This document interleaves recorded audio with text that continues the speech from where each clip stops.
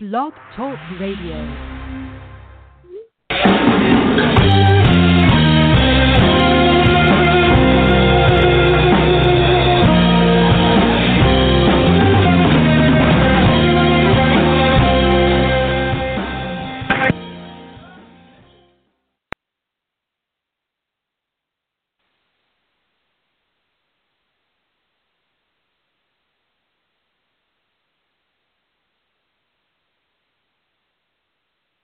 Hello?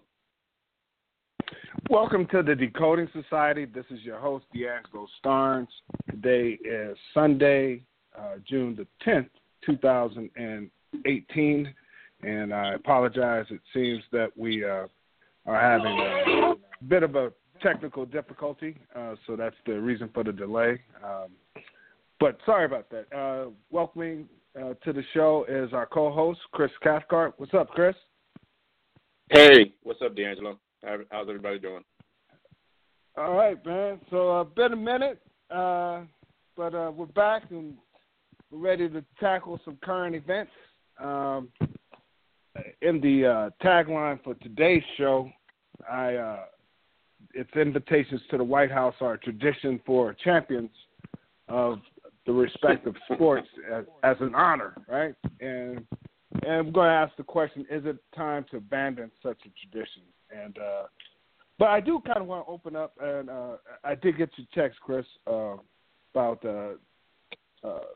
health issues and suicide, because, we obviously saw two suicides this week of prominent celebrities. I'll let you lead in on that, and then we'll take it from there.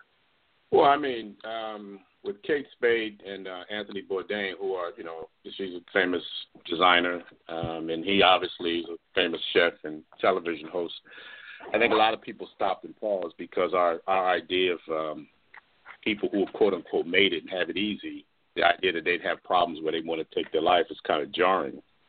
But it just made me think that, in particular in the African-American community and other communities of color, we don't discuss issues of mental health or suicide nearly enough. It's unfortunate that it takes events like this for us to even, not just in the black community, but all communities, but specific to our community, to pause and have a conversation. I mean, I've talked more about suicide with friends and colleagues over the last few days than I ever have, just in terms of the concept and, thoughts people may have had in their own lives.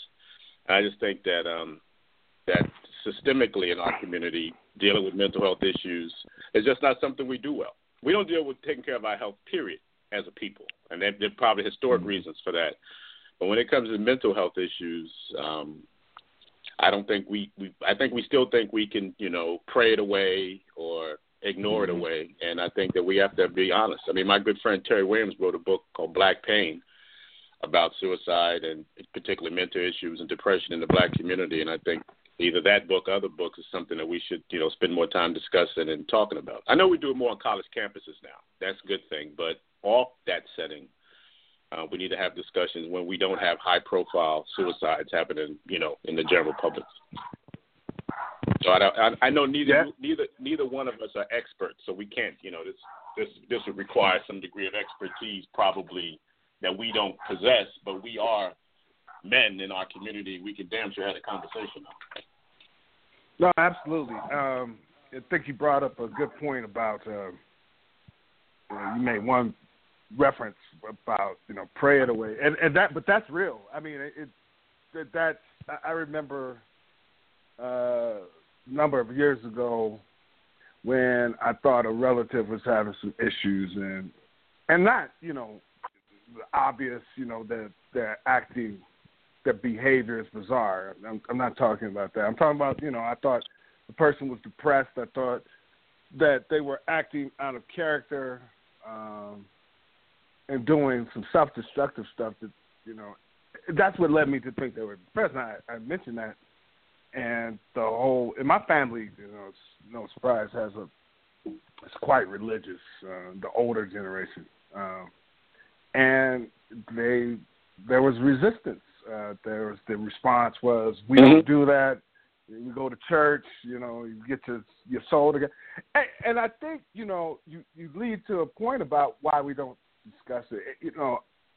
I've had my own issues with depression at various times, to be honest, and yeah, you wonder if people do, slow suicides, where you drink yourself to death, for instance. I started drinking a lot, and other instances, things that people indulge in that, kind of leads to what you said, health issues. I'm sorry, go ahead, brother. No, self-destructive behavior. No, go ahead. I just say that's and that can manifest itself through too much drinking, smoking, getting high, hanging out, whatever it is. You can participate in self-destructive behavior as a slow form of killing yourself. Yeah, and then like you said, ignoring health issues. One of the wake-up calls for me was high blood pressure. And they was like, your blood pressure is just, you've got to change something. You've got to change your diet if these numbers aren't good. And the guy explained to me that you may not think that it's going to impact you today, but over the long haul, if your blood pressure's high like this, it'll I think the word is dilate your blood vessels, and they won't be able to constrict. They won't, do their normal movement, and it'll just be, and you'll be 20 years down the line, and this is an issue where so you've got to get your blood pressure under control, and it's something that you're doing diet. Like you said, symptoms that we ignore for a long time, we're ignoring our health. And so back to mental health, I think, it's not a sign of weakness if you're having problems, and you to the point where obviously you think that you need to do something, the ultimate act of self-destruction, which is, taking yourself out. Yeah, I mean, it's that's been proven that in our community we don't get screened enough for mental or physical health issues. So, and then I think that the historic issues around just our development in this nation, going from at a setting in slavery and then Reconstruction and into Jim Crowism, when a lot of these social services weren't even available to us. So and the church provided almost all social services for us in our community. I mean, soup to nuts is that where we, did some Sunday school to the funeral. The church was where we went and got help. So the concept of, praying it away or, leaving our uncle in the room in the attic as opposed to trying to get him help and say he's just a little strange, as opposed to say maybe he has some real issue. I'm trying to tell you, bro, as a kid, I don't remember ever hearing words like schizophrenic, bipolar. Those are new concepts. Nobody discussed that. I don't remember even. You might have known somebody or had a relative or knew somebody who had an aunt and uncle that was a little off, a little strange, and you just said they were touched. Remember that? Oh, that just touched. Yeah. I never knew what that meant. Yeah. That just meant that they were a little. And then if you thread the needle to, and this thing has a lot of spokes. You thread the needle to just, if you talk about black men and black male masculinity, one of the things that we as men in our community try to do is never show weakness. Right, you have to always be strong. You have to always be self-contained. So the idea of going to get help, to go get therapy, to go get help, to call an 800 number, man, we still as men in our quest to define our masculinity, we don't like showing those kind of weaknesses. That's right. I have a couple of doctor friends, and they're like, I have a sister friend at D.C. who used to work with a clinic. Used to go take the truck around to different parts of D.C., where they could screen people for high blood pressure, cholesterol, things like that, HIV. And she said it was important because they had to go to the places where these people were, because particularly the men were never going to come to the clinic. So they had to take the clinic to them, to the neighborhoods, and it's unfortunate that in this day and age, that still is a reality. And then the other thing, if you want to just, I heard this on the news the other day. I never really thought about it. Most of the suicides are with handguns. And the availability of handguns, if you think about it, the availability of handguns in someone's home, whereas if in that brief moment you make that decision, you may talk yourself out of it an hour later or 10 minutes later, or maybe make that 800 call. But if you have access to that handgun at that moment, you may do something. You know what I'm saying? So this probably, I think, in our community, like a lot of our organizations, Greek letter groups, the professional groups, the NAACP, I'm pretty sure they're probably doing a lot of stuff on mental health. I just hope that they do more of it. And I think our churches should participate in it too. I mean, so like I said, I thought maybe we could take a minute and have a general conversation because, we're not experts on the issue, but I don't think you need to be an expert to have this discussion. Absolutely not, man. I'm glad you did raise it, and that's why I wanted to open with it, and that's why I wanted you to lead with it, because it is a very important and unspoken about topic. As you were talking, you made me think about, I think you mentioned something about, the for our community, the African-American community, that the church was, the place we got everything. And as I thought about that, I watched this lecture, and I forgot the lady's name. She's a professor, and she's done research, and it's called post-traumatic slave syndrome. When she said that we've had generational PTSD in the African-American community, based on the atrocities, and that's an overused word, and when you relate it to slavery, but I don't know what else to use at this point. And so, you wonder, how much that plays into the reason we don't seek help, because, it's something it's something that we've dealt with, and that we take as a given that we have to deal with, these things that we deal with in life that cause this underlying stress.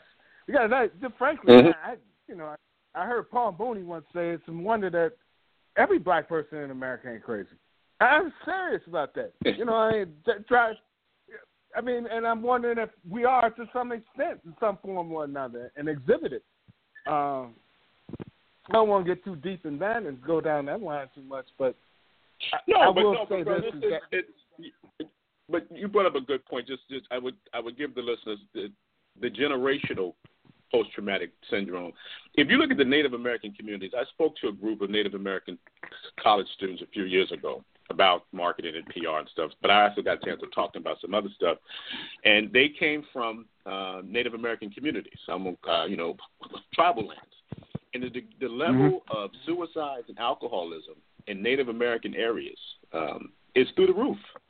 And there's no way you can't tell me that isn't a product of what the Native Americans have been put through in this country. That the impact of that, so you can just extrapolate that to other marginalized communities. So, the degree of alcoholism and abuse and suicide rates in those communities are disproportionately high. There has to be some connection between what they suffered through and what they're dealing with now. And, like I said, if you just lay that kind of schematic next to what we've experienced in our community, it's very easy to see that, from a generational standpoint, the impact of what we've been through still impacts us today in ways seen and unseen. Yeah. I'm going to look that up, man. I wish I could, because as you suggested previously, we should provide links to these kinds of this other information for folks to do their own research, come to your own conclusion, expand on it, and whatnot. But that's important.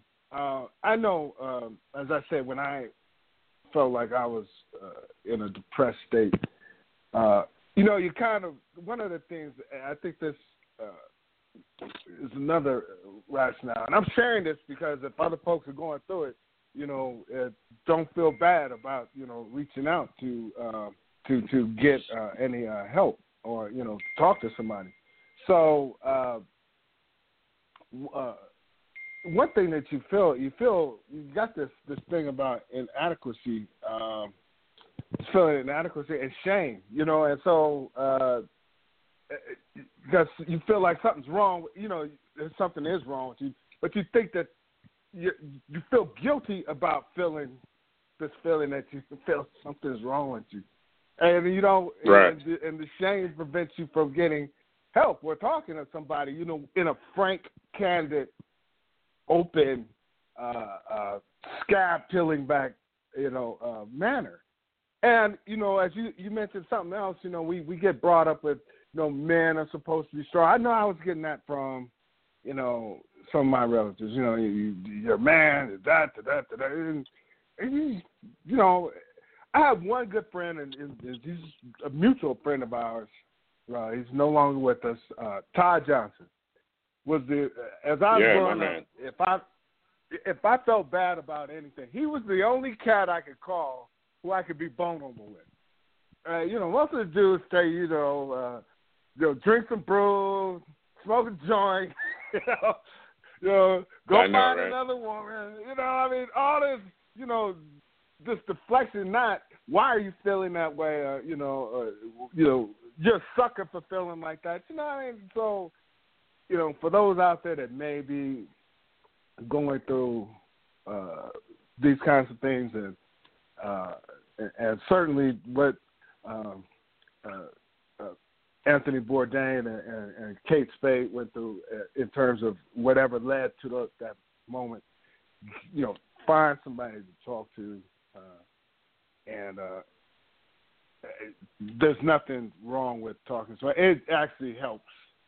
I did talk to some folks. And DeAngelo, think about this. When we were at Howard University in the early to mid 80s, the idea of going to talk to someone about depression was unheard of. You would not think that. You were like, I would want nobody to know I'm going to talk to somebody. As depressed as we often were. No, let me speak for myself. There was many times I was depressed during college and feeling inadequate, out of par. At times when people thought I was on top of the world was probably when I was some of the most deepest depression. But the idea of going to see a pro, talking to somebody, man, you couldn't even utter that. Like you said, you had Todd. You can mention that too. I love my friends, you included. There wasn't many brothers I could say, hey, man, I think I need to talk to somebody. You just didn't have that conversation. It just wasn't. It was not a conversation that you had externally. You may have had it internally. And I just hope that now, when I speak on college campuses now, and I know one of the demands when Howard had the protest was expanded services for mental health issues, which I think is great. And I think on the college campuses, if that's a focus. But, for our brothers and sisters who aren't going to be on college campuses, that point still has to be made, driven home, and then resources have to be made to bear for them as well. Yeah, absolutely, man. So I got the link that you just sent me, and that's so it's this. There's an article that's titled "Suicide Isn't Just a White People Thing." It's from February 7th, 2018, and it can be found at the website theconversation.com. Once again, theconversation.com. Suicide Isn't Just a White Thing, and the author is Kimya N. Dennis, Associate Professor of Sociology and Criminal Studies. All right, thank you, man. I'm going to check this out myself. Mm-hmm. Yeah. All right, well, let's shift from, I was going to say dark.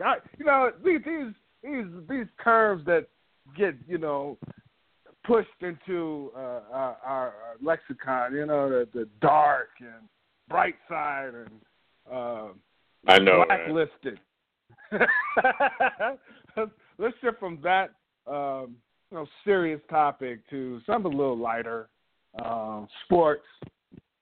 Obviously, there were two championships realized this week. The NHL, the Washington Capitals won the Stanley Cup, and then Golden State won the NBA championship over the Cleveland Cavaliers. Both are expected to get invitations to the White House, and it came out during the week before the NBA series was even over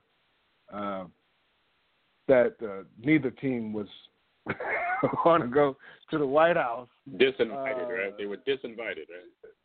Well, no, they got disinvited, and then the Eagles got disinvited because I think only one person was going to show up to the White House to see Trump. So this week we see championships invitations to the White House. Let's talk about it. First of all, we both kind of probably have similar vibes about it, but why is this even a thing? This White House invitation. Go ahead, brother. No, I just think it's just tradition. I don't know. There's probably a time when it started. I'm not quite sure of the history of it, but just tradition. I remember growing up, and if your team won the Super Bowl or the NBA championship or Major League Baseball World Series, the idea of them going to the White House, you said, okay, that's just another perk. You had a parade in your hometown. You get to go to the White House. The fact that it's been politicized now under this guy, it's just endemic of how everything is kind of upside down and sideways. I kind of agree with you. It serves no purpose. If it didn't happen anymore, I don't think anybody would lose sleep. There's no team that wouldn't compete hard because they're not going to the White House. It's just with the nexus of this whole White House visit with the Eagles, and then Trump basically utilizing the NFL's players kneeling as a political football, no pun intended, for himself. That's what this one is about. So I think it's just so fraught with like irony and hypocrisy. It's like a layer cake. It's just so many different things here. Him asking the football players to give him names of people he should pardon is probably the most bizarre thing I've ever heard. Not just a president. I mean, I don't. And the fact that some people say, "Well, that's a good thing. That's an olive branch." He didn't want to pardon Muhammad Ali, tying all this together. Ali didn't need a pardon, and he wants to pardon Muhammad Ali for essentially doing what these NFL players are doing now. It's just bizarre. Right. I mean, we can intellectualize around it, but we waste our. You can't intellectualize around this.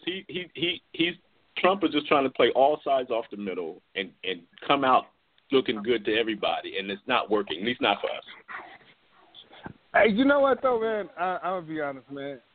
If he's asking for names, take the window, seize the opportunity, give that give that dude a bunch of names, Leonard Peltier. Anybody that's still in jail that was a Black Panther, any Mumia, give them all them names, let him pardon all those folks, man, and then let's just do what we do, but give him the names and let's get these pardons while the window's open. I mean, and you're right. I mean, that it's right there wide open. The irony of. There's no need to intellectualize that. I will say this though. This notion, like you said, tradition, right? So I'm not gonna lie. When Reagan, when my boys won the Super Bowl, they beat Washington, and Reagan was congratulating the team, I really wasn't feeling that. I was like, man, I hope they don't go. When I saw Reagan threw a pass to LT. Oh, yeah, I remember that. I thought that was like some plantation, let me show you what my nigger slave can do. Type stuff, man. I'll make him run for a pass. I really have, and I think it, ironically, like you said, college years, ironically, it was Reagan and him and my favorite athletes. That image just wasn't cool with me ever. And so when I hear, tradition, and I listen to some of these pundits, like the PTI guys talk about, the respect for the White House. Why is that a given? In my mind. I mean, why? This is, for instance, with Trump, but this applies to me across the board. When is anybody occupant of the White House respected most of these guys that play for the team, the communities that they come from? And when is even Obama, that's my president. Even Obama, when cop killings were going down, and there were athletes that are being accosted and abused and brutalized by the cops under his term. When did he ever say? I remember him saying the cops have a right to go home safe to their families. To me, it's hypocrisy to go to the White House and feel that that's an honor, because that guy the occupant of the White House has not honored the people from those communities that the players come from ever, pretty much. And I just listen. I hear you. I keep going back to it because I draw the analogy when we were protesting Reagan at school. I mean, if at that time, I don't care. I wouldn't have went to the White House. I mean, I had major issues with his repeals of some of the affirmative action issues. I had major issues with apartheid, obviously, and his support of it through constructive engagement. So if I was an athlete, then I wouldn't have went. And I hope that if I was an athlete under Obama and I had issues, what you said, like him not being strong enough in terms of supporting some of the legitimate concerns about the police violence, I wouldn't have went then either. I mean, there's no inherent respect you're supposed to have for that institution. Institutions aren't supposed to be respected simply because they exist. They still have to do things manifest to make you respect them. There you go. That's right. That's where I'm at. Or if I do go, the team, and I'm being a team player, and I go with my team because they decided they're going to go. You do what Craig Hodges did. You might not make it in the league any longer, but I mean, he took the opportunity. Okay, I'm going to do this. I'm going to take advantage of this moment and give President Bush a letter. And I think it was wasn't it about incarceration? Oh, yeah. You know what? I forgot about that. I do remember that. I remember that. Yeah, that was pretty cool that he did that. He wasn't a star of enough stature to get the kind of attention it should have got. But I forgot all about that. That's a good point. I'm glad you brought that up. But wait. Craig Hodges was a key guy for the Bulls that year. He was. They Steve Kerr and John Paxson essentially took his spot. Yeah, he was the sharpshooter off the bench, and so a lot of folks used to think that he got in trouble because he wore a kufi to the White House, but it was that letter. I'm gonna look that up. He wore a kufi to the White House. Kufi to Don Siki. Remember that? I mean, I was like, man, I was fired up. I was like, yeah, man, my man. But and then he talked to. Yeah. If Jordan had delivered that letter, imagine that. Well, he tried to get Jordan to sign on with him, and Jordan wouldn't do it. I looked that up. Jordan wouldn't mess with his paper. I'm going to look. I think everybody listening should look up Craig Hodges' visit to the White House. I'm going to because I forgot about that. Yeah, so he tried to get Jordan to sign on with him, and it was the letter was about the administration's poor treatment of poor and non-white people. Yeah. So, yeah, look that up. But then he got, ostracized. He lost his job. And that's the reason why, now back to your point about stature, that's why, even though he was courageous enough to do that, he didn't have enough stature to stay in the league. So now you're dealing with, if the Cavaliers had won, LeBron James said, I'm not going. The Golden State Warriors, all their coach and all of their star players, we're not going. They're not going to lose their job. And I applaud them because I think we oftentimes in recent years talk about how athletes today don't take advantage of the platform they have. They want to risk things. But I admire some of these, particularly the young NBA players. No, NFL too. I mean, I admire what the Eagles did. I admire what many of the Eagles spokespersons and people have come out and say. I admire what LeBron James said. Basically, we're not going, and the Warriors aren't going. So I take my hat off to them. I spend a lot of time criticizing athletes for not being like Ali and not being like John Carlos and Tommy Smith, and and some of those guys who laid it on the line. For them to have the right to doing what they're doing now, but I appreciate what a lot of these athletes are doing, and I think in this environment, because Trump is such a showman, a showbiz guy, you got to kind of hit him at that level. You got to bring that kind of star power, that kind of that it's going to be hard for organizations and like the NAACPs. They can't play on this field with him. So the fact that people who do have national prominence, national stages, recognition of podium, like LeBron, like Steph, like these other guys, it's important that they keep doing those things. And you know what? I boycotted a lot of last season NFL, and it was rough because I love football. I mean, football got me into college. Right. I love the Giants. I love – but, man, after the NFL – and that's something else we could dovetail into. This whole NFL thing about you required to kneel or stay inside the locker room, that shit may keep me from watching again. I can't wait to see how, when the preseason starts, how this is going to be handled by the players. And that wasn't collectively bargained, right?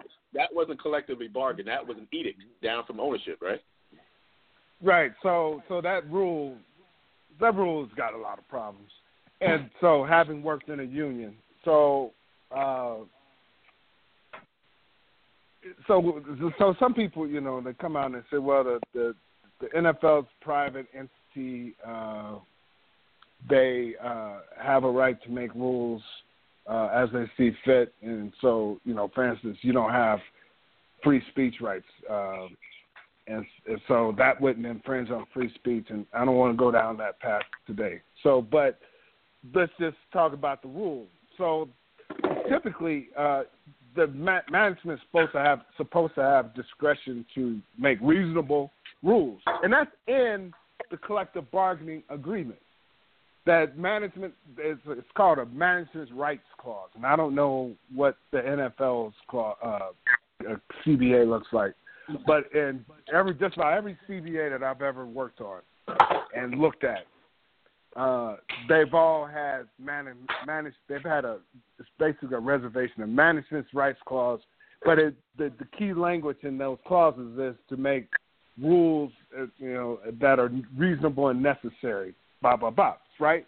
So now the union's got to come back. So, you know, so what that means is that you can come up with a rule without going to the union to collectively bargain it.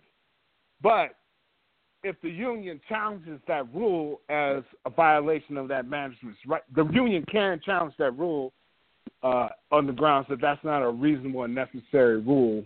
Right. And then that opens it up to, you know, some negotiation or, you know, at least some litigation. So in this particular instance, the union, they're actually pretty weak. I don't want to do a whole show on this, but just to cut to the chase, I'm with you.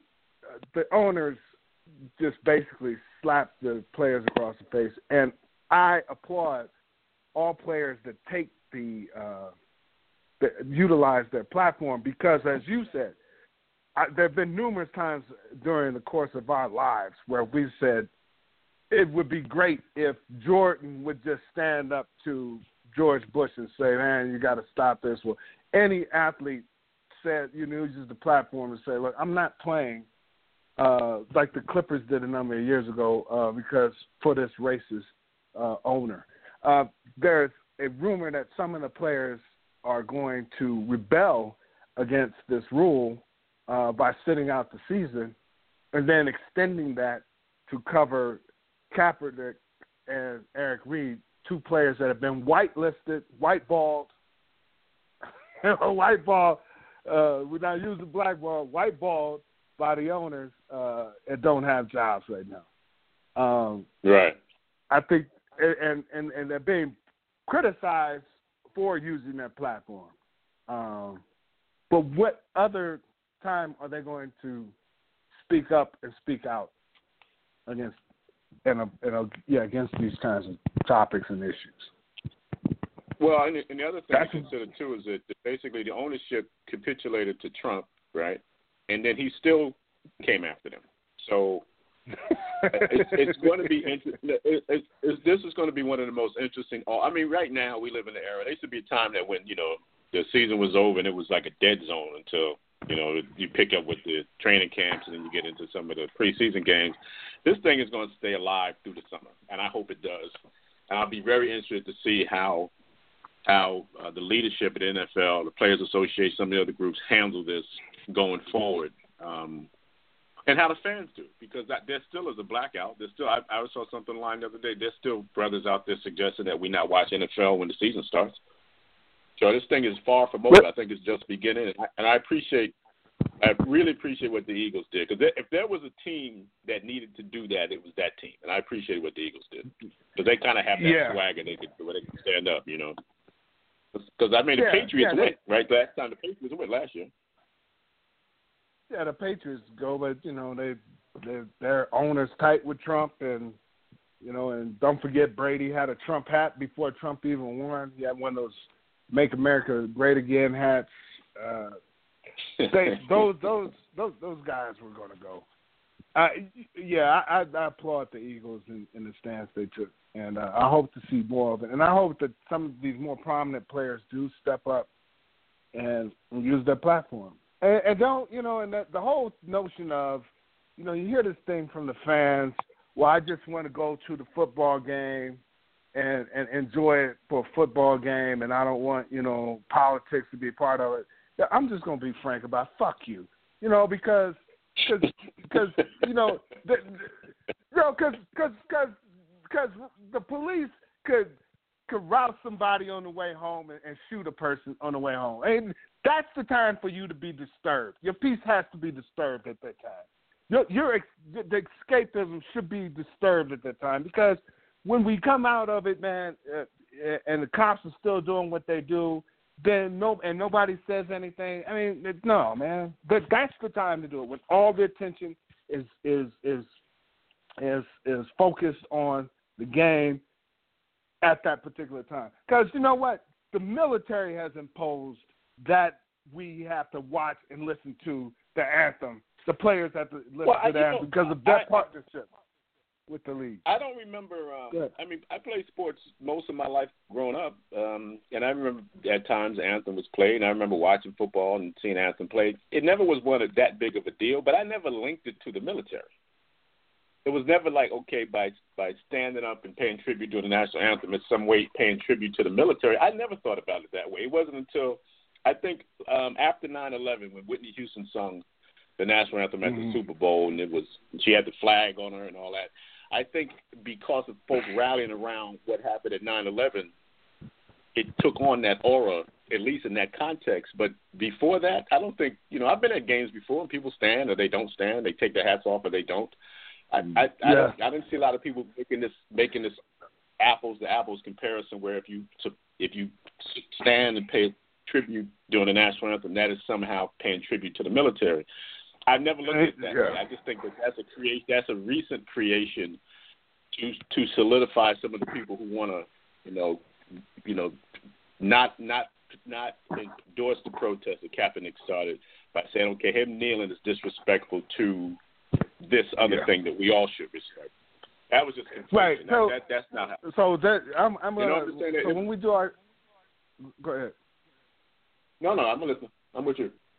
No. So when we do our show on that, I'm gonna bring in the background on that. But just real quick, that is a recent thing because the NFL and the military have a partnership now, where you're going to pay tribute to somebody from the military. So that's some propaganda that got seeped into our consciousness via the military recruiting commercials that you see during the games. During the games, attention being devoted to a veteran and sitting in whatever section or they come to the field, and then the flyovers. All that stuff is new, and that's where that juxtaposition of that relation comes in. And it's a subconscious, I don't want to sound crazy, but it is. It's a subconscious mechanism to make that correlation. Because as you said, we're old enough to know that wasn't necessary. That was like rare that you saw that. Like I said, you might turn down the music or go, to the fridge and grab a brew while that shit was going on. You're like ready for kickoff or whatever, tip off. But that wasn't, the whole thing. And then when we played, yeah. So anyway, but we're at the end here, brother. Any final words? No, it was a good. I appreciate the starting off with like the whole mental health. I know that wasn't top of mind initially, but I thought that was a good topic to get some of the listeners to think about. So no, I everybody, if you need help, get help. Put it that way, mentally or physically. Absolutely. Don't. If you need help, get help. There are people out there to help you. Period. That's for everybody. Yeah, the first few steps are always the hardest, but once you get into it, it helps. There's some stuff that's bullshit, but there's some stuff that helps. So what works for you works for you. But do address it. All right, man. Well, we're gonna leave it there. Please subscribe to the Decoding Society on iTunes and SoundCloud. Please be so kind to leave us a rating or review. Let us know what you think. Any suggestions that you have about topics you'd like for us to discuss and decode, we're very open to that. And until the next time, thank you, Brother Chris. Thank you. All right, take care. We'll talk soon.